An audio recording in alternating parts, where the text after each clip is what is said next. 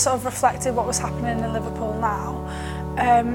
So with like the whole biennial thing and then the Capital of Culture in 2008, and obviously like the city's changing quite a lot at the moment, but it's not necessarily changing for people from the city.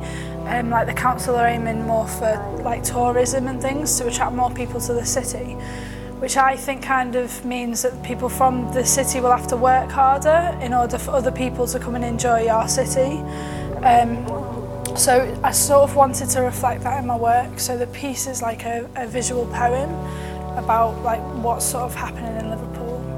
I met Adam in the biennial last year and we just started going to the Man Museum on Faulkner Street, and we started putting parties on in there and just hanging around there a lot. And then eventually I did an exhibition there sort of early this year.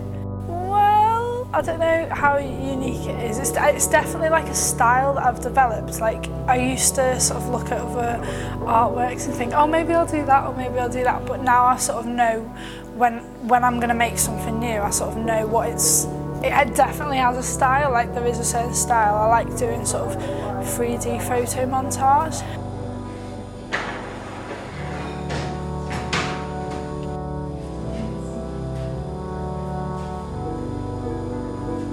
Story has it, if the birds move at all, the whole of Liverpool will crumble and fall. This new town was the height of culture, led by a sheep and banana sculpture, but the great success came at a cost. The city's real spirit would soon be lost.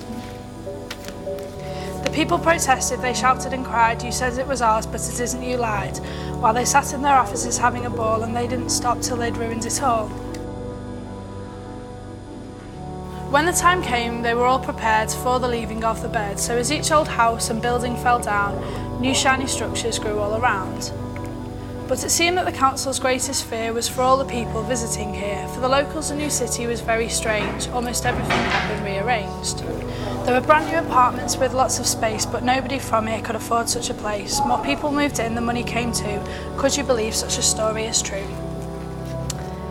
By 2008, every local was gone, the families moved out until there were none.